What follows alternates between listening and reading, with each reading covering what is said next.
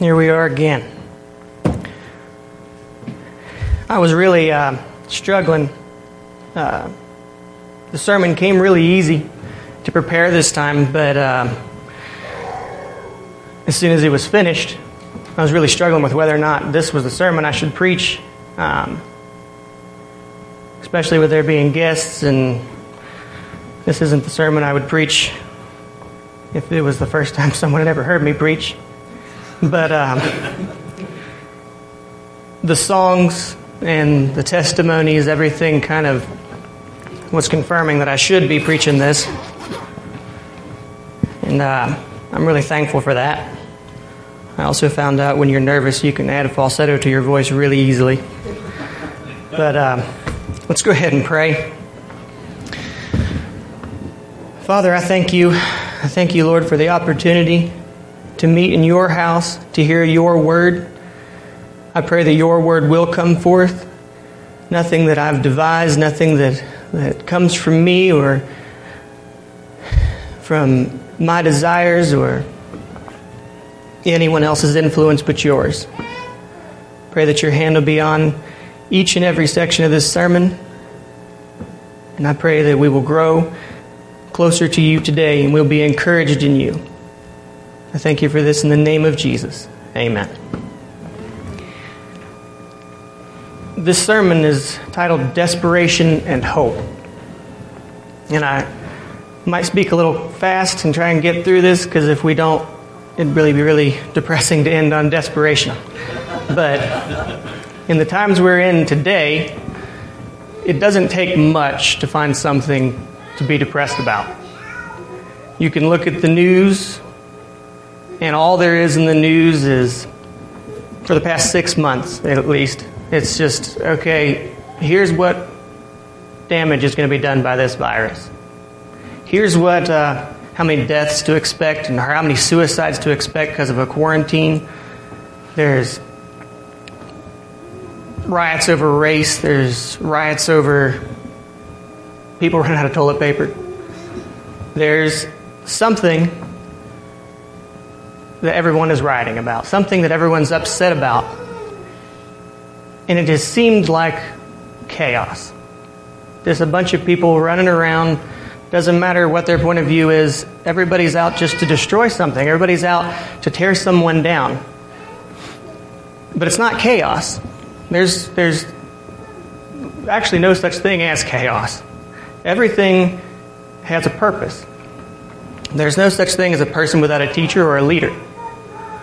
So it doesn't matter what side we're on, what side of any argument. There's thousands of them out there today. It doesn't matter what side you're on. There's people out there you just wish weren't on your side, just because of how they present their argument or something they said the day before or the week before, and you're just like, well, I agree with this, but I don't agree with that.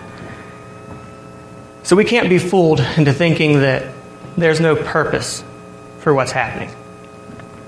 And I know some of the stuff I'm going to go over today, I went over in the sermon about the heart of an argument and some of the stuff on persecution, but I have to touch back on it to set the understanding of this one. And like I said, in that argument one, when I was talking about arguing between Christians, was there's only two sides to any argument. There's God's side and there's the devil's side. And anyone who tries to convince you differently doesn't want it to be about Bible. If someone says, you're in an argument, you're like, well, let's look at what the Bible says. No, this isn't about the Bible. It's always about the Bible. There is no argument that someone can bring me that doesn't have spiritual connotations. Let's turn to John 8. We're going to start off in 34. Like I said, I know I went over this before, but Jesus makes it very clear. He says, Jesus answered them and said, Verily, verily, I say unto you, whosoever committeth sin is a servant of sin. And the servant abideth not in the house forever, but the Son abideth forever. If the Son therefore shall make you free, ye shall be free indeed. I know that you are Abraham's seed, but you seek to kill me, because my word hath no place in you. I speak that which I have seen with my Father, and you do that which you have seen of yours. They answered and said unto him, Abraham is our father. And Jesus saith unto them, If you were Abraham's children, you would do the works of Abraham. But now you seek to kill me, a man that hath told you the truth, which I have heard of God. This did not Abraham. You do the deeds of your father. Then they said unto him, We're not born of fornication. We have one Father, even God. And Jesus said unto them, If God were your Father, you would love me. For I proceed forth and came from God, neither came I of myself, but he sent me. Why do you not understand my speech, even because you cannot hear my words? Ye are of your father, the devil, and the lust of the father you will do. He was a murderer from the beginning, and he abode not in the truth, because there is no truth in him. When he speaketh a lie, he speaketh of his own, for he is a liar, and the father of it. This is, which of you convinceth me of sin? And if I say the truth, why do you not believe me? So, or actually, I got to continue in 47. He that is of God heareth God's word. Ye therefore hear them not, because you are not of God. So if you are presenting something to someone and they don't agree with you, today, in those times it was, hey, well, you don't understand because you're a Pharisee or you're a Sadducee, or if you weren't such a follower of the Herodians, you would understand what I'm trying to say. Or in modern terms, well, it's because you're a Democrat or a Republican or a Libertarian. You just couldn't understand where I'm coming from. But Jesus made it very clear. He didn't call out anybody's point of view. He called out who they were. He said, I am the image of my Father, and you are the image of yours. I am doing the will of my Father, and you're doing the will of yours. This is not chaos. Their Father is teaching them. It's the exact opposite of chaos. So when you think, or when you go to someone to ask them, what their point of view is on something, instead, you could just ask them, who's your teacher? Who is your influencer? Where are you getting your inspiration? And most of the time today, well, MSNBC, Fox, CNN, pick your media source. Once you know who they listen to, you know what their point of view is. You don't have to ask them anything. So instead of asking someone, what do you think about the riots? What do you think about the pandemic? What do you think about wearing masks or vaccines? You can just ask them, where are you inspired? Who is your influencer? Who is your teacher?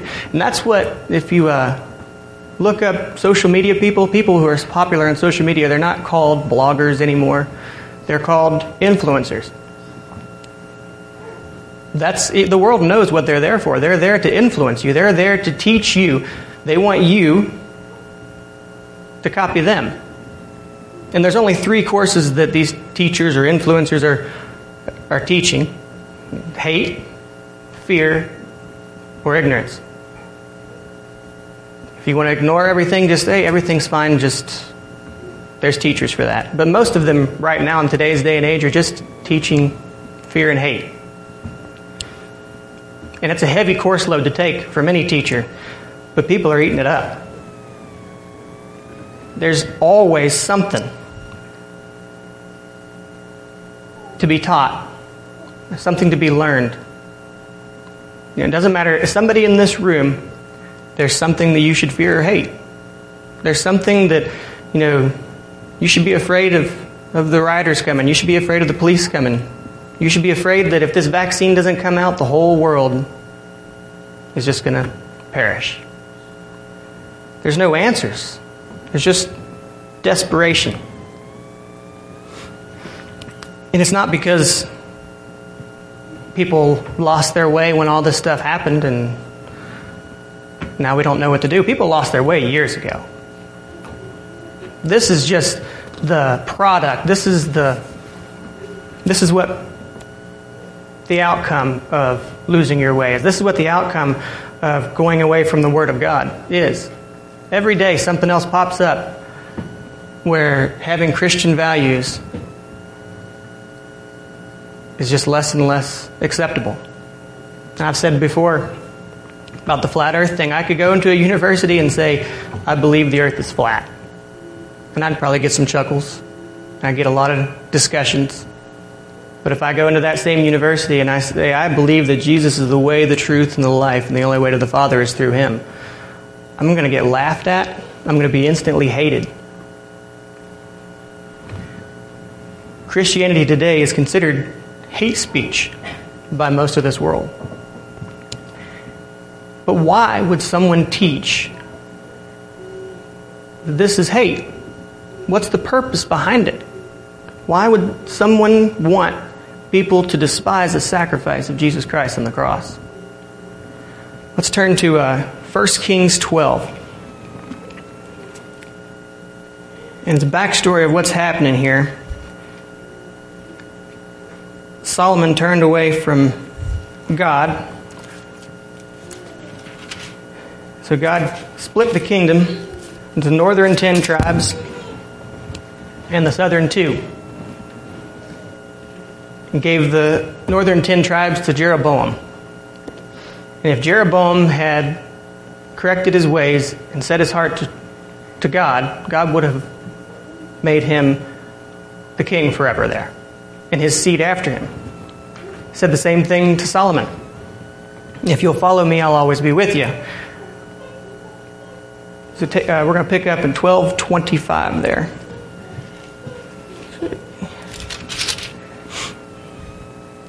It says, Then Jeroboam built Shechem in the mount of Ephraim, and dwelt therein, and went out from thence, and built Penuel. And Jeroboam said in his heart, Now shall the kingdom return to the house of David, if this people go up to sacrifice in the house of the Lord at Jerusalem. Then shall the heart of the people turn again to their Lord, even to Rehoboam king of Judah. They shall kill me, and go again to Rehoboam king of Judah.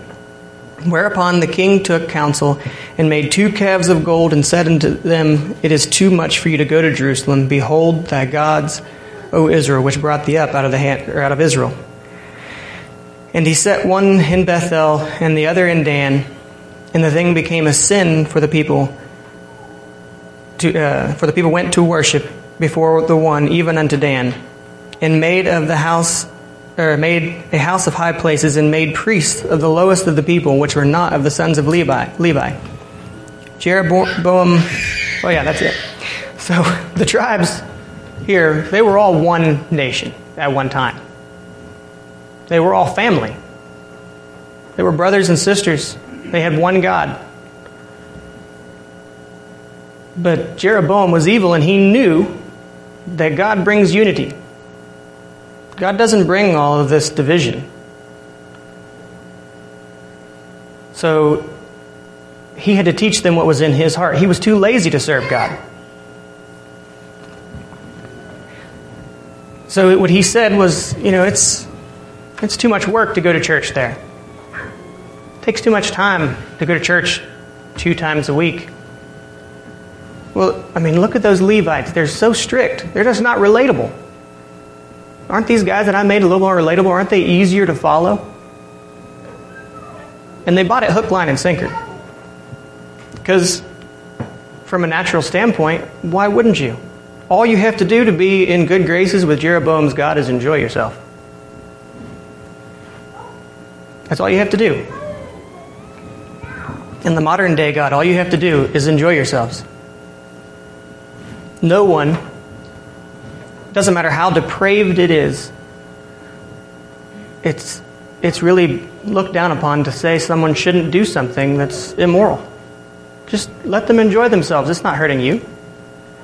But if everybody's enjoying themselves, why doesn't this world look like 8 billion people having a huge party?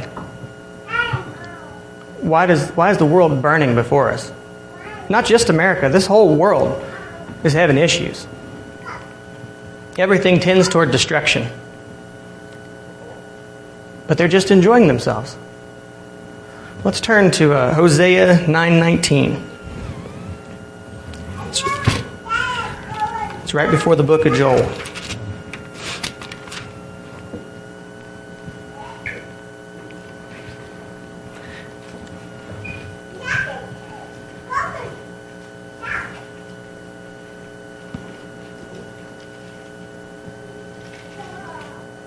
Or 9:17, my bad. There is no 19.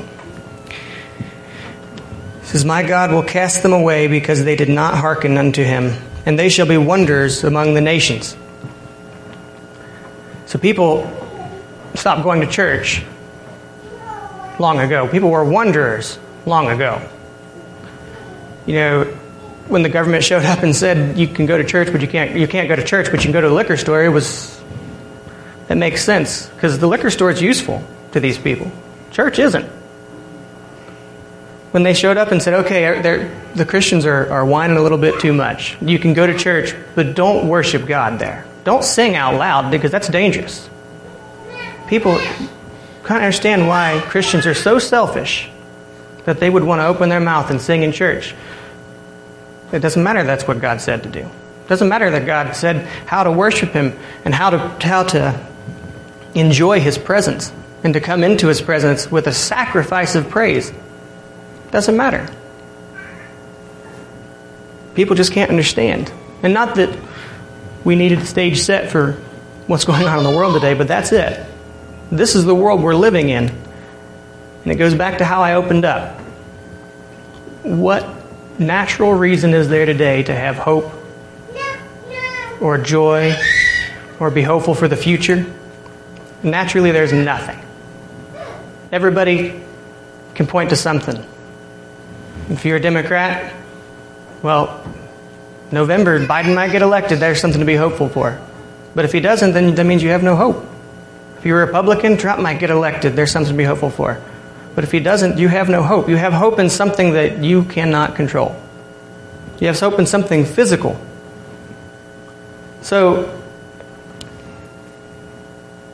why is everybody depressed? And that's why. The world today is being taught to be depressed. Depression has become mainstream. Everybody has some form of depression. If you don't have some form of depression, you're a weird one. If you're not visiting a psychiatrist, you're just denying your depression. And they know a good one, you can see. But these influencers, the number one, from what I did in my research, the number one influencer for girls 10 to 12 years old is a singer called Billie Eilish. She sings about making bad choices and feeling depressed afterwards. Suicidal thoughts. So these young girls, these young children are being taught, you make the bad choices, they're fun. It's not strange to feel depressed. That's what everybody feels. Doesn't change, don't change, and do something that's not going to give you suicidal thoughts. That's what everybody feels. That's what she feels, and she's popular. And they want to be depressed. They want to be like their teachers. And I was going to read some of the lyrics to give you guys an idea of what our children are being taught, but I'd have to take out so much to make it suitable for a church, it wouldn't be understandable. It's bad. We are living in the days of Judges 17, where it says, in those days, there was no king in Israel, so everyone did that which was right in their own eyes. In 2020, God is not the king of the hearts of America. So everybody's just doing what's right in their own eyes.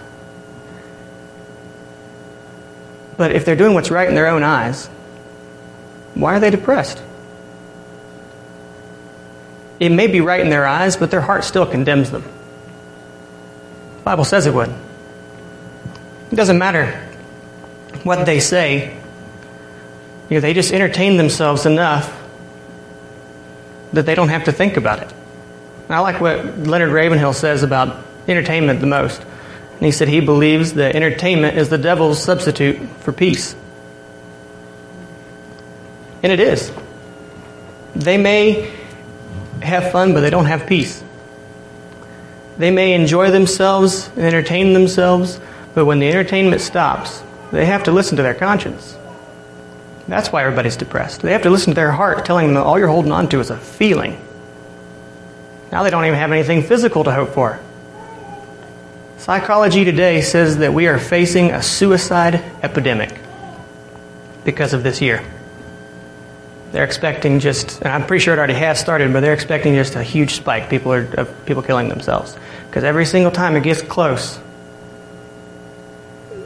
that gets pushed a little further back. Well, it'll be normal here. It'll be normal here. And people are tired of waiting. And there isn't as much entertainment right now. There's nothing open. There's not as much entertainment to distract a sinner from the depression that just always lurks, waiting for him to think about it, him or her. In Romans 2:15, you don't have to turn to it, it says, which shew forth the work of the law written in their hearts, their conscience also bearing witness, in their thoughts the meaning, while excusing or excusing one another. So even if the wicked are outwardly excusing themselves of it, their conscience doesn't. And they're telling somebody else it's okay for you to do what you're doing. But they know deep down they're giving bad advice. They know deep down they're bringing depression on someone else for the stuff that they're going to do. And there's no exception to the rule. You can be distracted, but if you are not a Christian, you don't have peace. You can have happiness and joy for a moment, but you cannot have peace. You can only be distracted from the depression that's laying there because you know where you're going. The world knows where it's going. And even a step further, if you are a Christian and you're not right with God, you still can't have peace. That's even worse. Anybody who has gone through a point in time where they haven't been right with God, they know that pressure, that depression that's just sitting there. What if today's the day? There's an old song that I can read some of the lyrics to by Simon and Garfunkel. It's called The Sound of Silence. And I don't know the lifestyle they lived, but they were practicing Jews, so I'm assuming they knew the Bible really well. Not the Bible, but the Tanakh, which is the Bible without recognizing Jesus as the Son of God. So the words and stories and just no hope in life that comes with Jesus having died for our sins. But they wrote the song in 1963, and I think it's more relevant now than it was then. And it starts out, the very first line of the song is, "Hello, darkness, my old friend, I've come to speak to you again." And they were folk singers, so it's kind of lighthearted music, but it's not lighthearted words. But he goes on talking about this dream he had, which is why he wrote the song, where he sees 10,000 people sitting in silence, writing songs that they're never going to sing because their God told them to sit in silence. And this is paraphrasing a little bit, but this part here is exact wording. It says, "Then they all bowed and prayed to a neon god they made because it lit up and said what they told it to say." They created their own God, but when it had enough power to light up and they saw what they created, they obeyed it. I don't remember the exact passage, but there's a point in time in the Bible where it says that they go out and they cut these trees down and they make themselves a house. And there's some scrap wood left over. They say, I could make a bed with this. Or some furniture. They make some furniture and there's some scrap wood left over that's not worth anything. Just kindling. But somebody carves an image into it. Oh man, God is before us. And they use it as an idol. He saw no hope in 1963 because of what was going on around him. And he didn't have Christ. This is a famous, wealthy person. By outward appearances, why would he be depressed in any way? He has everything that anyone in here would be happy to have, except for salvation. I was looking up 1963, which is when the song came out, trying to figure out what he was going through. And one of the articles said that it was the year of the revolution, the year the youth changed the world through art, fashion, and music. That was the year that Kennedy was assassinated. Everybody had hope in him. Not everybody, but a lot of people did. And it was just taken from them.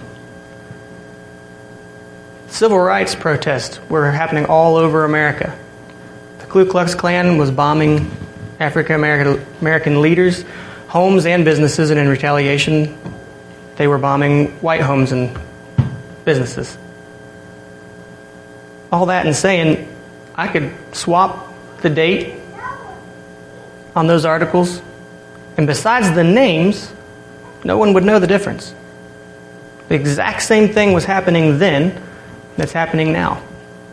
The world was in turmoil, and most people didn't think they were going to survive past the 60s. I remember we had a guest speaker here, I think it was either 60s or 70s. He said when he got saved, the pastor came up to him and said, you got in right into the line. There's almost no time left.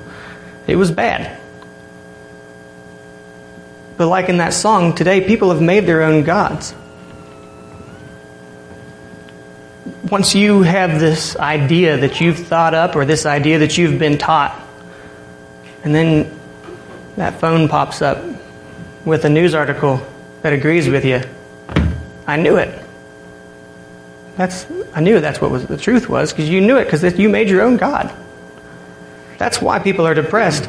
That's why the biggest God out there right now is hate. Apparently, I'm supposed to hate Manny because he's black, and he's supposed to hate me because I'm white. He's supposed to hate himself because he hates me, and I'm supposed to hate myself because I hate him. That's the rules. Self-hate is the goal. Because if I can get myself, or if the devil can get me to hate myself so much that I don't think I'm worthy that God's going to save me. And I've been there. As a Christian, I've been there. Like, man, I've fallen so far. What's the point?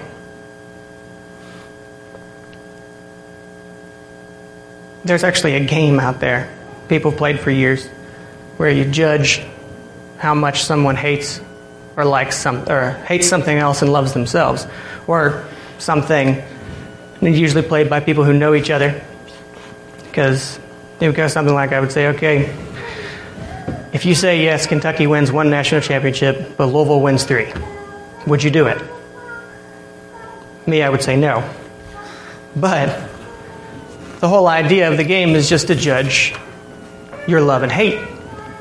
And I saw a comic strip or a meme, whatever you want to call it, where it shows this guy sitting there and he's thinking really, really hard. And the guy next to him says, if you say yes, you get $50 million. But the person you hate the most gets $100 million. In the next picture, he's just jumping up and down excited. He says, I'm going to get $150 million. So it's kind of funny. The guy hated himself, so he's going to get all the money. But it's a really good representation of the world today. People hate themselves. And because they hate themselves, they think everyone else hates them. But God says in His Word that people will hate themselves if they don't follow Him. If you turn with me to Ezekiel 9.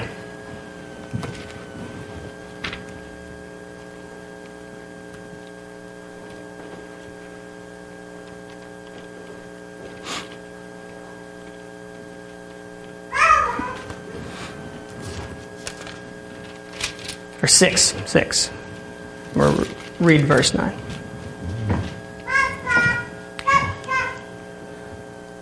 It says, and they that escape of you shall remember me among the nations, whither they shall be carried captives, because I am broken with their whorish hearts, which have departed from me, and with their eyes which go a-whoring after their idols, and they shall loathe themselves for the evil which they have committed in all their abominations.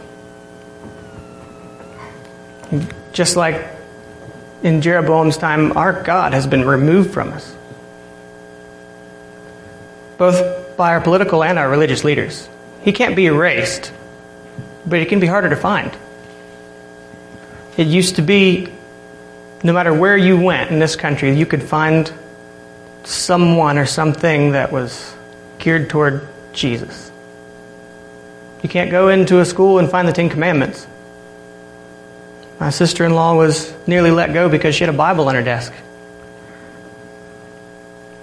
God has been removed from us. And what are our leaders saying right now? There's no talk of God. They're saying, hey, don't trust in God. That's too much work to trust in God. Just wait till this vaccine comes out. And as long as everybody takes it, everything will go back to normal. But everybody won't take it. So those people that don't take it, just hate them and shame them into taking it. Or you can trust in God, but just trust that God will make the vaccine come out quicker and then that He'll make everybody take it. That's something you can trust in. At least that's logical. But it all comes back to self. You have to put your trust in someone else who's putting their trust in themselves. You know, as a teacher, or as a Christian, I find myself walking down this path. I just start reciting the woes of the world, and I'm just even studying for this and going through this, and then reading the stuff about 1963 is like, well, not only is there no hope, but it looks like even if we get out of it, we're going to go through it again. And I have to check myself. There were several times over the past couple of weeks when I was studying for this, that we were just discussing what's going on in the world with different Christians, and they would just make a comment, well, you know, thank God that's not where our hope is. And I was like, oh, yeah, I need to snap out of this real quick. And I wish it was me that said that, but it helped me with this. And one of the biggest things I started looking, it's like, well, what was being said in the 60s? Who were the most prominent voices in the 60s? As far as spiritual goes, you had Martin Luther King and Billy Graham. Now, they weren't the end-all, be-all, but they spoke the word with boldness. So there was that little bit of hope there. But what do we have now? We have Joel Osteen who's telling people you just have to be happy. That's what life is about, just gaining happiness. And then that's how you know you're right with God. So just entertain yourself until that happens. Or you have Andy Stanley saying just never preach from the Old Testament. It's just stories, some historical value, but there's no spiritual value there. Just ignore it. Oh Lord, it's blind leaders of the blind. Well, going through this, I was asking myself, I said, should I feel depressed? Should a Christian feel depression? Should a Christian feel this stuff? And then I started reading the Psalms. Anyone who's ever read the Psalms where David is struggling, there's no other answer for that besides he was depressed. He was feeling the weight of his actions. Sometimes because of sins that he committed, and sometimes just because he was a man of God. There was people always against him. But let's go ahead and turn to Psalms 38 and get an idea of what he felt, what he went through whenever he was going through a trial that was his fault. It says, Lord, rebuke me not in thy wrath, neither chastise me in thy hot displeasure. For thine arrows stick fast in me, and thy hand presseth sore. There is no soundness in my flesh because of thine anger, neither is there any rest in my bones because of my sin. For my iniquities are gone over mine head, as a heavy burden they are too heavy for me. My wounds stink and are corrupt because of my foolishness. I am troubled, I am bowed down greatly. I go mourning all day long, for my loins are filled with a loathsome disease, and there is no soundness in my flesh. I am feeble, sore broken. I have roared by the reason of the disquietness of my heart. Lord, all my desire is before thee, and my groaning is not hid from thee. My heart panteth, my strength faileth me. As for the light of mine eyes, it is also gone from me. My lovers and my friends stand aloof from my sore, and my kinsmen stand afar off. They also that seek after my life lay snares for me, and they that seek my hurt speak mischievous things and imagine deceits all day long. But as a deaf man I heard not, and as a dumb man that openeth not his mouth. Thus I was as a man that heareth not, and whose mouth are no reproofs. For in thee, Lord, do I hope. Thou wilt hear, O Lord. For I said, hear me, lest otherwise they should rejoice over me. When my foot slippeth, they magnify themselves against me. I am ready to halt, and my sorrow is continually before me. For I will declare mine iniquities, I will be sorry for my sins. But mine enemies are lively, and they that are strong, and they are strong. And they that hate me are wrongfully multiplied. They also that render evil for good are mine adversaries, because I follow the thing that is good. Forsake me not, O my God. Be not far from me. Make haste to help me, O Lord, my salvation. And God is angry with David. Really angry. And through this whole psalm, it seems like, it's going to turn a corner to where it's going to have some victory here. And then it's just right back down to no victory. And it goes back to him begging, just, God, help me. Where are you? Why are he knows why. He doesn't actually ask why in this. A lot of the cases he asks why. But in this he knows it was his own sin. He said, my sin, it weighs on me. And the Bible says, we're supposed to seek God while he is near. Well, David, it appears here, he's seeking him until he is near. He said, I don't feel God anywhere close, but I'm going to keep on looking until he's close enough to find.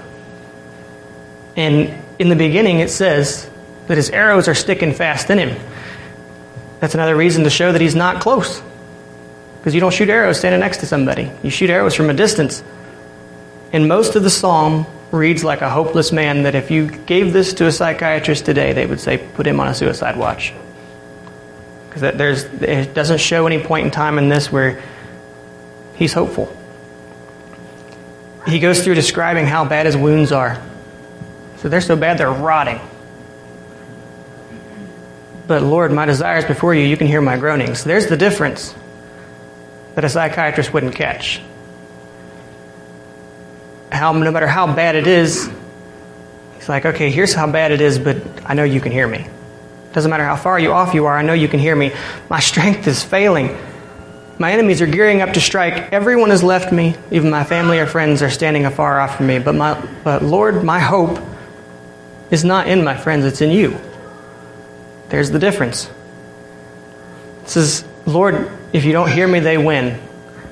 I'm ready to quit. So he says, I'm ready to halt. I'm ready to quit. My sorrow, it's too much for me.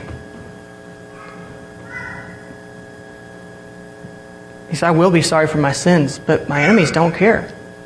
He says, you have to be quick to help me because you're my only salvation. See, this is where I'm thankful I had time to get to. This is where it changes for a Christian. We are going through the exact same thing everyone else in the world is going through. But our hope isn't in the world. No matter how bad it is, no matter how many arrows are stuck into us, whether it's our fault or not, our hope is in salvation. And I know in the beginning it says his arrows stuck into him. But it also says his hand is on him, pressing him sore. So it seems like a contradiction. Why would you shoot from a distance, but your hand would be still on him? But Isaiah says his arm isn't short. But that's also a sense of relief. Because if you look at it, if he was close enough to press on him with his hand, he could have just struck him down with a sword instead of sticking him with arrows. That was God's mercy. And back in Ezekiel 9, it explains why this happens.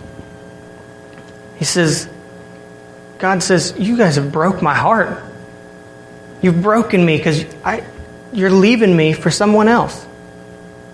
His gift was free.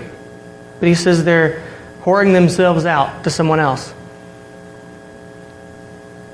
And he said, so he put his hand on David so David could feel the weight of his sin. Feel what God was going through when it broke his heart that he would sin before him. He could feel the weight of it without paying the price for it. There's the difference. In our moments of desperation. See, depression is something that sticks with you. And depression can't stick with you if you're following God. You can be desperate. I believe it's very clear here, David was desperate. And if that desperation had lasted, it would have been depression. Because no human being can survive feeling the weight of their own sin. That's why God paid the price for it. Let's turn to Psalms 30. And this is the other side of that psalm. I don't know about that psalm specifically, but it's the other side of that feeling from that psalm specifically.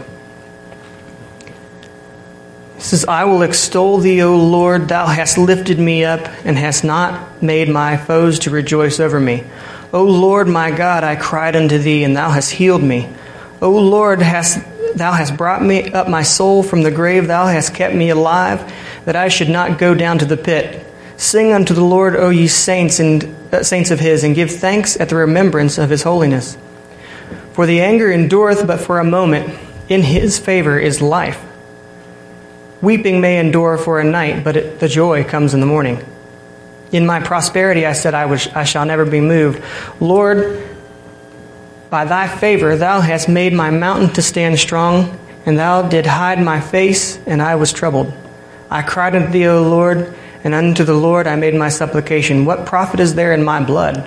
When I go down to the pit, shall the dust praise thee? Shall it declare thy truth? Hear, O Lord, and have mercy on me. Lord, be thou my helper. Thou hast turned my mourning into dancing. Thou hast put off my sackcloth. Thou hast girded me with gladness, to the end that my glory may sing praises to thee, and not be silent. O Lord my God, I will give thanks unto thee forever.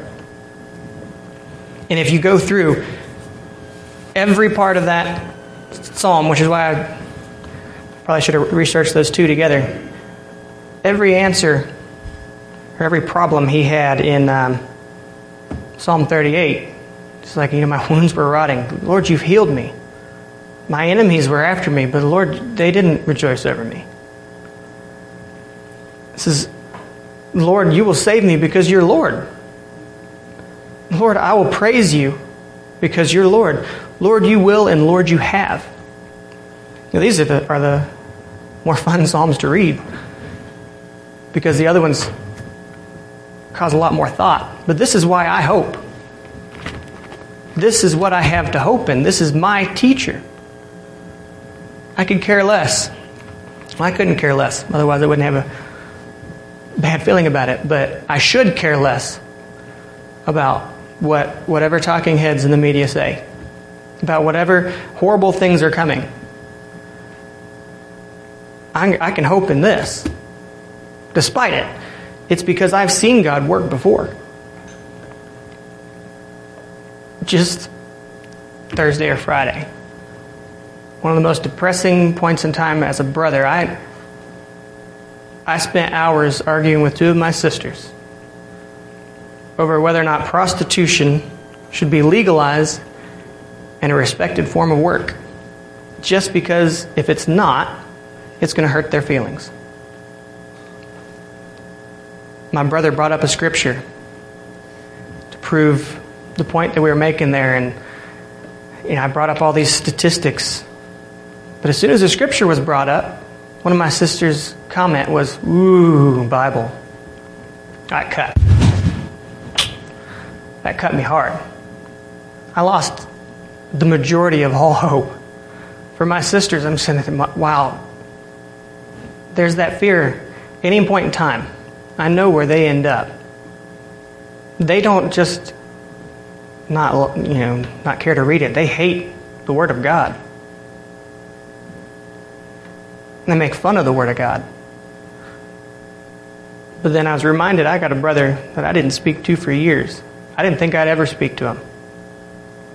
And it wasn't because of something I did. It wasn't because of anything I worked up. God worked with him. And one day he just walked into my shop and gave me a hug. It broke me down there, but in a good way. He's one of my closest friends. He was before, and then there was nothing. And then he's one of my closest friends again. I had to remind myself, I spent years in Psalms 38, knowing that my sins were why me and my wife couldn't have kids. Knowing that it was my fault that we were being punished for that. But I have 2 kids now.